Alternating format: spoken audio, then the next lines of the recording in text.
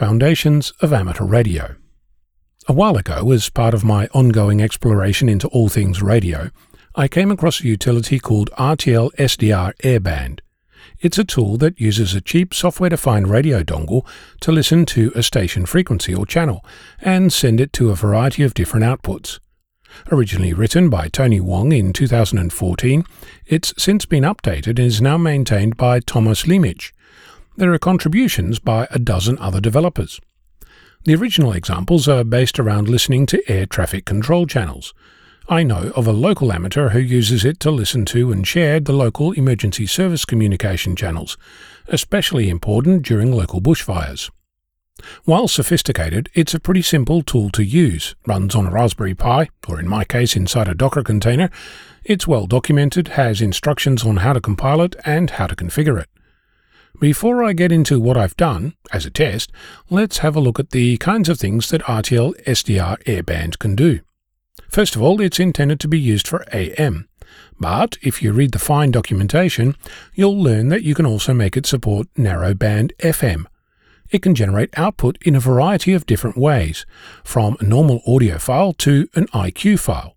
More about that at another time. And it can also send audio as a stream to a service like Icecast, Broadcastify, or even to your local Pulse audio server. If that last one doesn't mean much to you, it's a local network audio service, popular under Linux, but it runs on pretty much anything else, thanks to the community efforts of many. So, on the face of it, you can listen to a channel, be it AM or narrowband FM, and send that to some output. But I wouldn't spend anywhere as much time on this if that was all there was to it. The software can also dynamically change channels, support multiple dongles, or simultaneously listen to several channels at once, and output each of those wherever you desire. Another interesting thing, and ultimately the reason I thought to discuss it here, is that RTL SDR Airband also supports the concept of a mixer. You can send multiple channels to a single mixer and output the result somewhere else. Using a mixer, in addition to setting cutoff frequencies and other audio attributes, you can set the audio balance for each individual channel. This means that you can mix a channel exclusively to the left ear, or to the right ear, or both, or somewhere in between. Now to add one extra little bit of information. In my location there's about a dozen or so amateur repeaters, most of which can be heard at some time or another from my QTH. The frequency spread of those dozen repeaters is less than 2 MHz. A cheap RTL SDR dongle can handle about 2.56 MHz. Perhaps you've not yet had the aha moment, but what if you were to define an RTL SDR airband receiver that listened to a dozen amateur radio repeaters at the same time, and using the audio balance spread those repeaters between your left and right ear?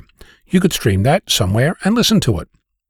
I'm sitting here with my headphones on, listening to the various repeaters do their idents, various discussions on different repeaters, a local beacon, incoming All-Star and other links, all spread out across my audio horizon, almost as if you can see where they are on the escarpment, though, truth be told, I've just spaced them out evenly, but you get the idea.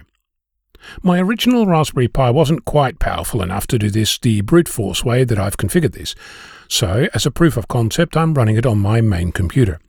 But there's nothing to suggest that doing a little diligent tweaking won't make my Pi more than enough to make this happen.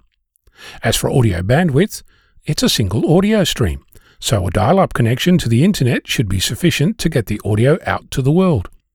I will point out that there may be legal implications with streaming your local amateur repeaters to the world, so don't do that without checking. For my efforts, this is an example of I wonder if. As it turns out, yes you can. As it happens, my next challenge is to use this code on a Pluto SDR, where the bandwidth is slightly larger. Mind you, I'll have to do some fancy footwork to process the data without overwhelming the CPU, but that's another experiment in my future. What kind of crazy stuff have you tried that worked? I'm Onno, Victor Kilo 6, Foxtrot Lima, Alpha Bravo.